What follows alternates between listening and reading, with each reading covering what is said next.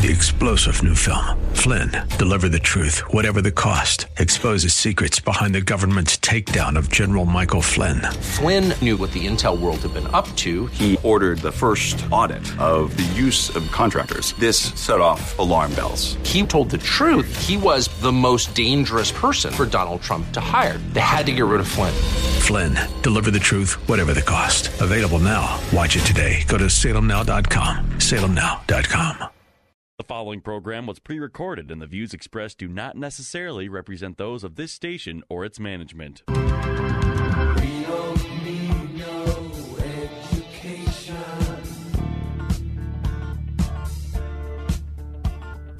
We don't need no thought control. Welcome to Education Nation, where we tackle the biggest issues in American education.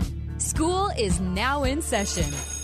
Here are your hosts, Headmaster Rebecca Hagstrom and co-host Mark Durkin. Hey, teacher, leave them kids alone. Well, good evening, and thank you for joining us here on Education Nation. I'm your headmaster and host, Rebecca Hagstrom, and it's a privilege to join you here every Saturday evening here on AM 1280 The Patriot.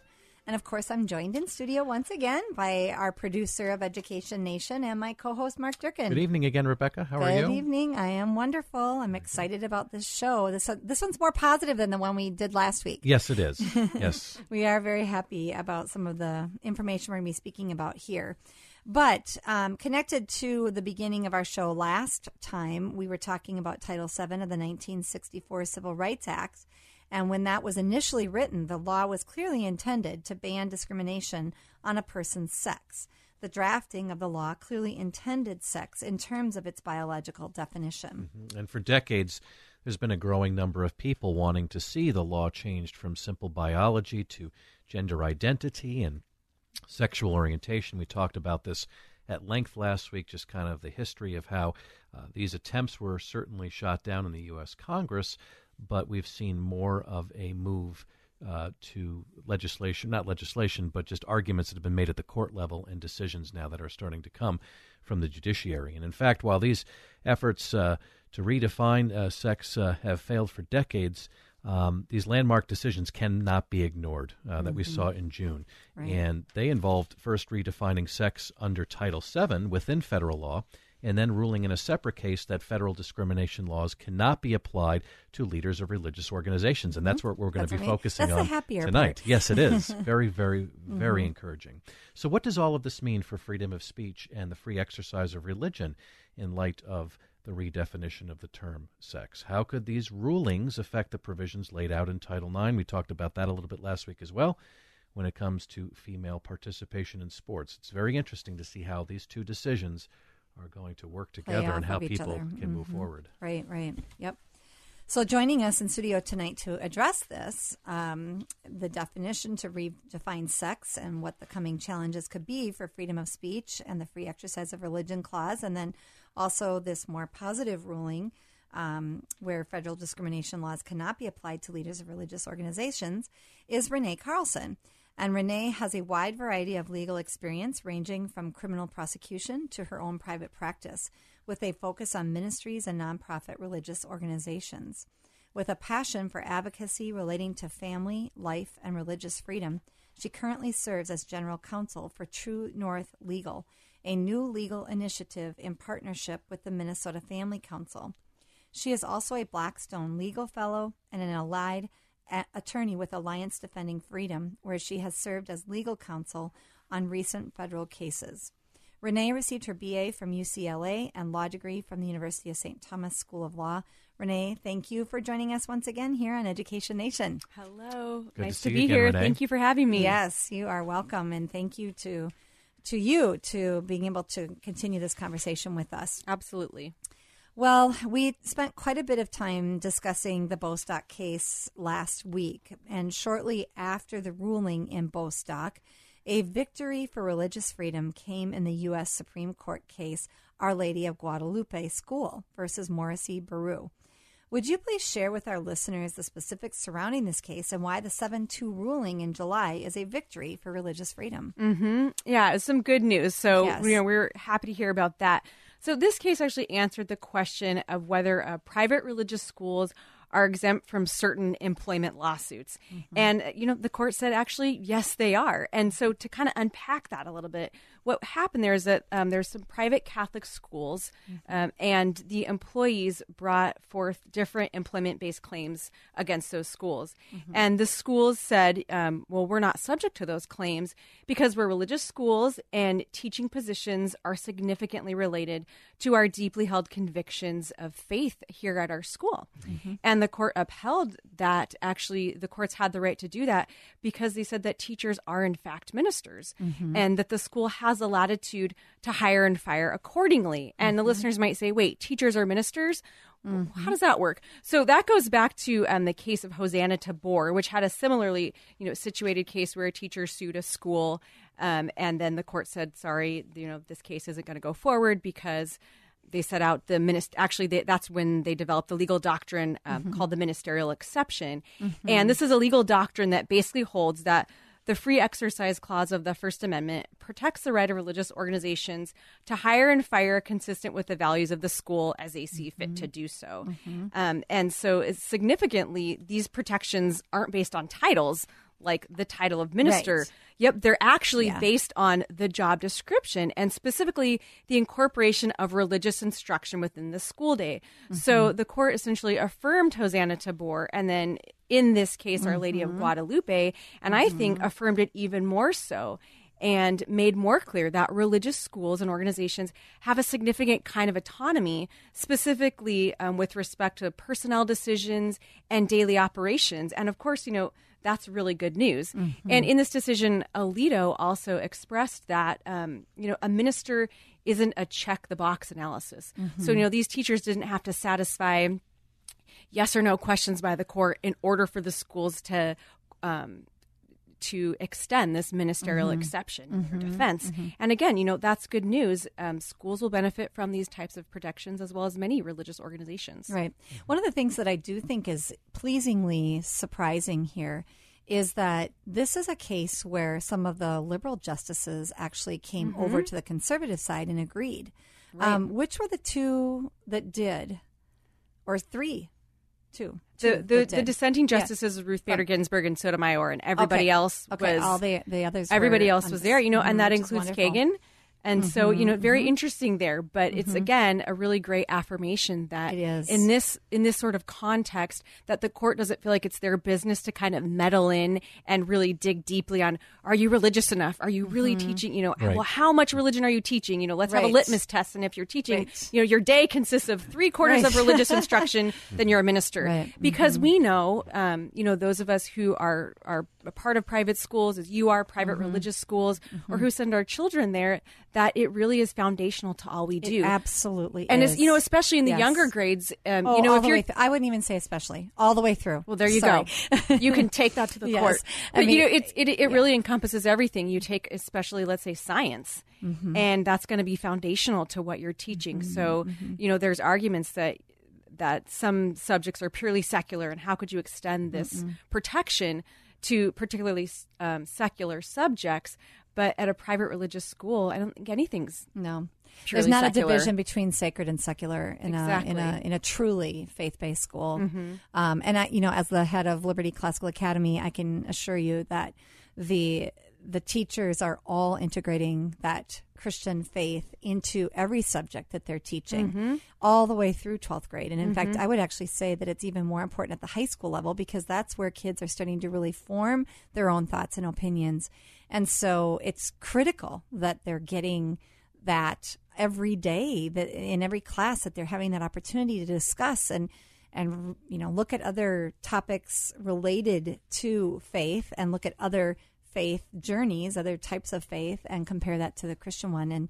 And so if we can't do that, or if we can't hire teachers that are coming from that same perspective, you can imagine what that would do to our classrooms. And, interestingly, the court did mention that this, again, applies to all faiths. Yeah. So Liberty Classical Academy is a Christian school, but there are Muslim schools and there are Jewish schools and there, there are all kinds of religious schools that need to have that latitude because what is religious freedom? Otherwise, you're gutting it. You're just completely gutting the program altogether. If you have to, you might as well just be a public school at that point, So it's really, really wonderful news. The other thing that's interesting to me, that I hope, I'm sorry, we should get on to some of these other questions, but I know that at one time you and I had an offline conversation a long time ago, actually, about like lunchroom people or your custodian, and yet even those individuals, we still want them to subscribe to that Christian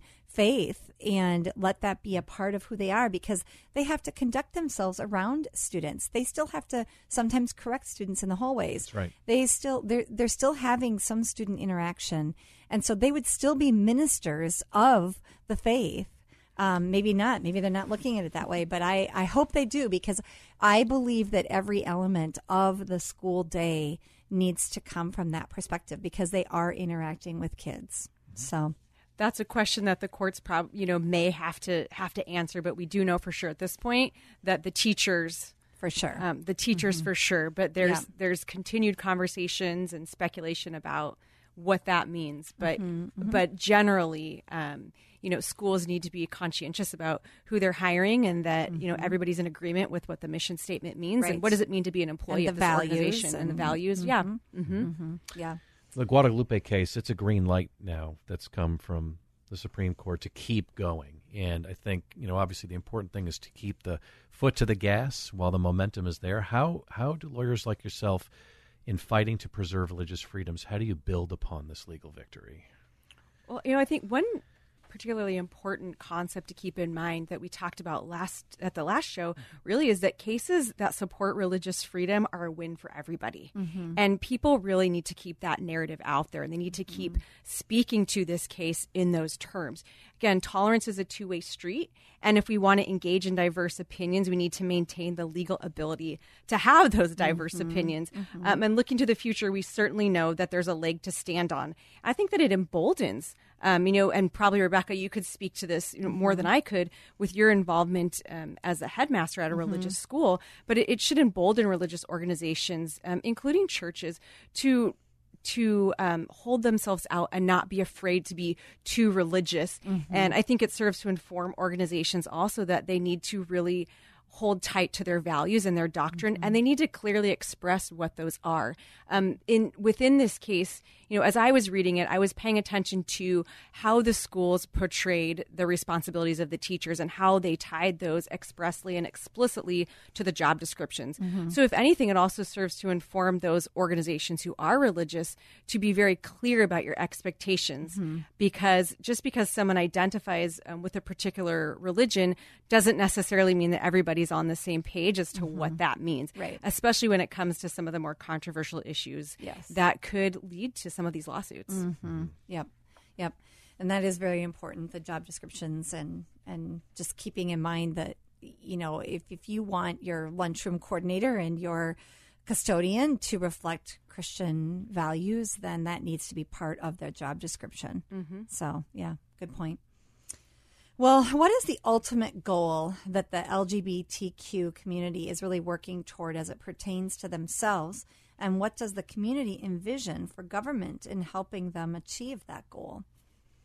Well, I'm switching gears here a little bit, I guess, and I'm not intimately involved, obviously, in their lobbying and their planning, but I'm well aware of the issues and things that they put forward. So I just say, from my vantage point, generally, I think that their goal is a transformation, an attempt to force an ideology inconsistent with biology, science, and really inconsistent with common sense.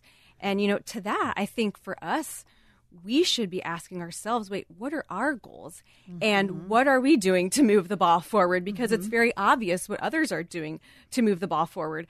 We have nonprofit organizations and lobbyists, others who are convincing courts and legislators that their opinions and their ideas about biology should be the only acceptable and the only lawful opinions, and that all others who disagree with them, and even in some cases now, people will be held liable, for, as we talked about last week with Bostock. Right. People will be held civilly liable, and in our state, people can be held criminally liable for simply disagreeing and wanting to operate their businesses in accordance with their faith.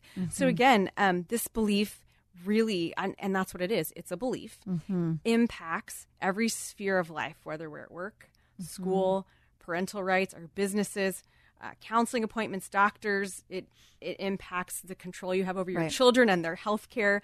So it's certainly a good time to counter these claims with truth and not to shy away from the evidence that we have and the science that we have and really push on. And again, it goes back to that, I keep saying it, but just the diversity of opinion. This is an opinion, and especially if it's grounded in faith, we should be able to exercise our rights accordingly. Right. You're listening to Renee Carlson, who is an attorney, and we are talking about the most recent Supreme Court case that reinforced religious freedom, the Our Lady of Guadalupe School. And we're just happy to be able to have some good news to share here and be discussing how that's affecting us. The Bostock decision, we'll go back to that just for a moment, certainly jaw-dropping. How does it serve to embolden your mission with True North Legal?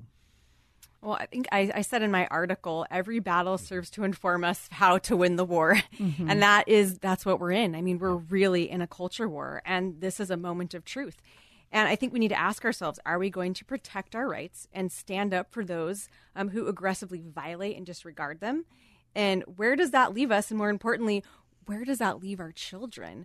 Mark, I know you're a sports guy, and I think a lot about, kids and our daughters. And what does that mean when they have these high hopes of participating and gaining scholarships for their abilities, and then suddenly they're wiped off a podium because a male athlete and that's been takes happening. their place. That's happening in Connecticut. And in Alaska that happened. I mean, I've heard of at least 5 cases that has happened. Sorry, I didn't mean to interrupt you. But this is not an isolated incident is what I'm trying to say. No, it's not. And it's happening in women's sports. It's happening in women's powerlifting. I mean, we're seeing this. And sports is something that's more than, just a medal and a trophy. It's really life development. Yes. And it's just so much more than that. It's teamwork. It's life skills. And to take those hopes away from women when, again, going back to 1964, when opportunities were, created for them, now we're kind of going backwards and taking things away from them. So, and True North Legal is certainly really passionate about advocating, on behalf of truth, on behalf of scientific truth and biological realities and common sense in these regards. I think we also need to ask ourselves, are we going to let diversity and opportunities be taken away, or are we going to help it flourish by protecting diverse options within our society? And again, at True North Legal, we're doing the best we can to educate people, which is why I'm really delighted to be on your show today, just to have an opportunity to kind of dig a little deeper and talk more about the impacts. We're also involved in legislative advocacy and training for legislators, helping our legislative officials really understand and weigh the consequences about what the laws that they pass really mean and how that's going to impact their constituents in Minnesota. And we're also building a team so that we can engage in the courts and partnering with other legal allies and lawyers who are just as passionate. And we hope to gain some ground and really be a significant advocate on behalf of people of faith in Minnesota. Yeah. One thing that goes through my mind as I consider these 2 cases, the Bostock case and the Guadalupe case, obviously the Guadalupe case is specifically about a school. And so the court is giving leeway to the school for their religious freedom. I think about a counseling relationship. I know that if I were to seek counseling, I would want it being given to me from the perspective of the Christian faith, because that is so much a part of who I am, both spiritually and emotionally. And so I would want that kind of perspective from a counselor. So do you think there'd be room, at least in the realm of counseling, for there to be a similar ministerial exception? Are you saying counselors in like private religious schools? No, I'm saying in their own businesses, in their own practices. In their own businesses. Like with respect to the fact that you were saying last show that they can't, that there are conversion therapy bans. Yes. Sure. Yes. So, I don't know a lot about conversion therapy. So obviously there could be some elements of it that are really horrendous. Right. But I don't know. But yeah. Well, I mean, if just on that quickly, last year, if anyone, or it was in 2019, there's a significant battle in the legislature here in our state with an attempt to pass what they're calling a conversion therapy ban. And what it really is it's a counseling ban. It's a ban on speech. That was and the government has no business in they have. regulating Okay. speech in that regard. Okay. But what those who are in support of these counseling bans are saying is that they're really regulating conduct. But what they're asking for is they're not asking for a ban on an egregious practice. What they're asking for is a ban on speech. They're asking for a ban on a viewpoint that is different from their own. Right. And that's really dangerous because they don't want somebody, there's multiple people who testified about their conversions and about how they lived in a specific lifestyle and how through counseling they found healing and freedom, and a lot of it was, specific to their faith, and found peace and wholeness. And if the government passes these types of laws, they're really invalidating somebody else's truth and who they are. I mean, they're invalidating the individual fundamentally to the core because that person feels that they have, through a counseling relationship, been able to find hope and healing. And the government's trying to say, nope, you're not allowed to do that anymore, even if you wanted it and asked for it. So there are counseling bans being passed on city ordinance levels now. And I believe that there's about 7 of them out there. And again, this is the summer. And so many people, and with COVID, are not particularly paying attention to some of these issues going on right now. And they're flying out the door. So it's something that we need to pay attention to because, as you said, and we've talked about with precedent, it's building blocks. And so if it's okay to ban this, then what next? Right. So it's you have written that our culture's slow but sure slide to a false narrative on sex can no longer be ignored. What steps can people take, or start taking anyway, to make investments in their communities? Well, first, I just want to say that I understand the difficulty in engaging in hard topics. And I think that that's one of the most significant reasons why people choose not to engage at all. They don't want to seem judgmental. They don't want to have divisive relationships with neighbors. But in fact, what we really need to be doing is talking about these issues. And we need to be talking about these issues with our neighbors. We need to educate ourselves and be informed so that we can have these conversations with our neighbors. This isn't just, an issue that is specific to a public school or a private school or even, specific homeschool issues. This is something that's going to affect every part of our society because, as I just said, precedent affects everything. So, I think one of the most significant things people can do is educate themselves. Second, I think people need to have these conversations on the sidewalks. That is what the LGBTQ lobbying groups are doing. They're having these one-on-one conversations, and that's something that we need to be doing too. And we don't need to be afraid of just expressing our opinions. We can do it lovingly, and we can do it in a respectful manner. But we also have the freedom to disagree. Another thing that people need to be doing is paying attention to what's happening at the local level. People, can certainly run for city council. Running for school board positions is a great way to get involved. And, I would challenge, some of our younger listeners, if there's any out there, to take it one step further than Instagram. And why don't you put yourself in the seat of the city council? Or why don't you put yourself in the seat of the school board? And for school boards, you don't have to have kids in the school. In fact, sometimes you don't even have to live in the district. What? There are Minnesota local control, And so find opportunities to express your voice. And if being in one of those positions just isn't going to work for you, having conversations with those who are in those positions is really helpful. I mean, people think that my opinion doesn't matter. But as I've said before, going back to Obergefell, the reason why the Supreme Court took that case is because they felt like the country was ready to make that decision. And so things kind of percolate up to the top. And so I think we need to make a strong impression about who we want to be as a state and as, various cities. As I said, a lot of this is happening at the local level. So really getting involved at the local level is great. Talking to your legislators, of course, holding them accountable, making sure they understand when they are voting yes or no what that really means. Right. And if you have something to say or information to provide for them, it's been my experience that on both sides of the aisle, all legislators are very willing to talk to their constituents and are certainly grateful for getting information. That's good. That's a nice encouragement, Renee. Yeah. Something encouraging. Yeah. So you discussed earlier your work at True North Legal. How can listeners get in touch with you for further information or follow-up relating to what we've been talking about the last 2 weeks? Yes, they can email us at info@truenorthlegal.org. Okay. So info@truenorthlegal.org.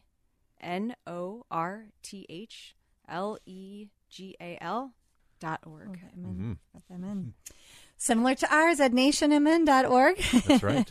No, it is really encouraging to know that you are on this and that your team is on this. And, I just want to emphasize, as I have often in other podcasts when we've been on this topic, is that there is love for all people, and that it's not about, do we love these individuals that would choose these lifestyles? In fact, I would say that we love these people so much that you would want to see them have healthiness, and to think that an opportunity to be healthy, if they wanted to be, would be taken away from them as a result of a local city council making that decision is mind-boggling to me.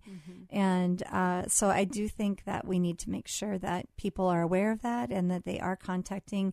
I feel like that's been a strategy more and more lately, is to see things happening at the city level. Very much. And you never used to see that before. But in the last couple of years, this has been a strategy that's been used, more of a percolating from the bottom up rather than going for the top down. And, it's a little bit more, might I say, subversive. It takes you by surprise a little bit more because you're not expecting it. Well, I think people, too, are starting to wake up to the reality that if they want to see true change, it's going to really happen at the local level, as opposed to putting all of your eggs in one basket for what's going on at the federal level. And we can't predict everything that the Supreme Court's going to Right. do. And so we need to be able to, engage at the local level. And that's what we should do. And I think, we've talked about government principles. Our engagement at the local level is important, and it brings a community together. Yeah. And I think we strengthen each other, even when we have differing opinions, and we come to resolve. How much better is that than a divided community? So prayerfully, people will start speaking and speaking in love and in kindness, and also not be afraid to share the truth. And then supporting those that do. We hear a lot about the cancel culture today and this mob rule, this mob think that happens when somebody does have the courage or the gall to speak out. They get just immediately slammed. And I think we need to be more willing to stand up in defense of people that are speaking out. That are coming under some heavy... Especially when they're speaking it in love versus, there's a lot of bad talk out there. But when people are genuinely trying to just speak the truth in love or just speak their own thoughts and opinions, I just think we need to be able to come alongside and say, hey, we need to support that. So, well, Renee, it's been so interesting having you on to talk about these two cases, and we are very glad for your expertise and your willingness to share it with us. So thanks for joining us these last couple of shows. And thank you, Mark, for all of your incredible research, as always. It's great to be here, as always. Thank you. Always enjoyed doing shows with you, and we hope our listeners have enjoyed these shows. And we do ask that you would go back and look at our podcast from today and other previous podcasts at ednationmn.org, ednationmn.org. And then we'll see you again next Saturday night at 6 p.m. on AM 1280 The Patriot.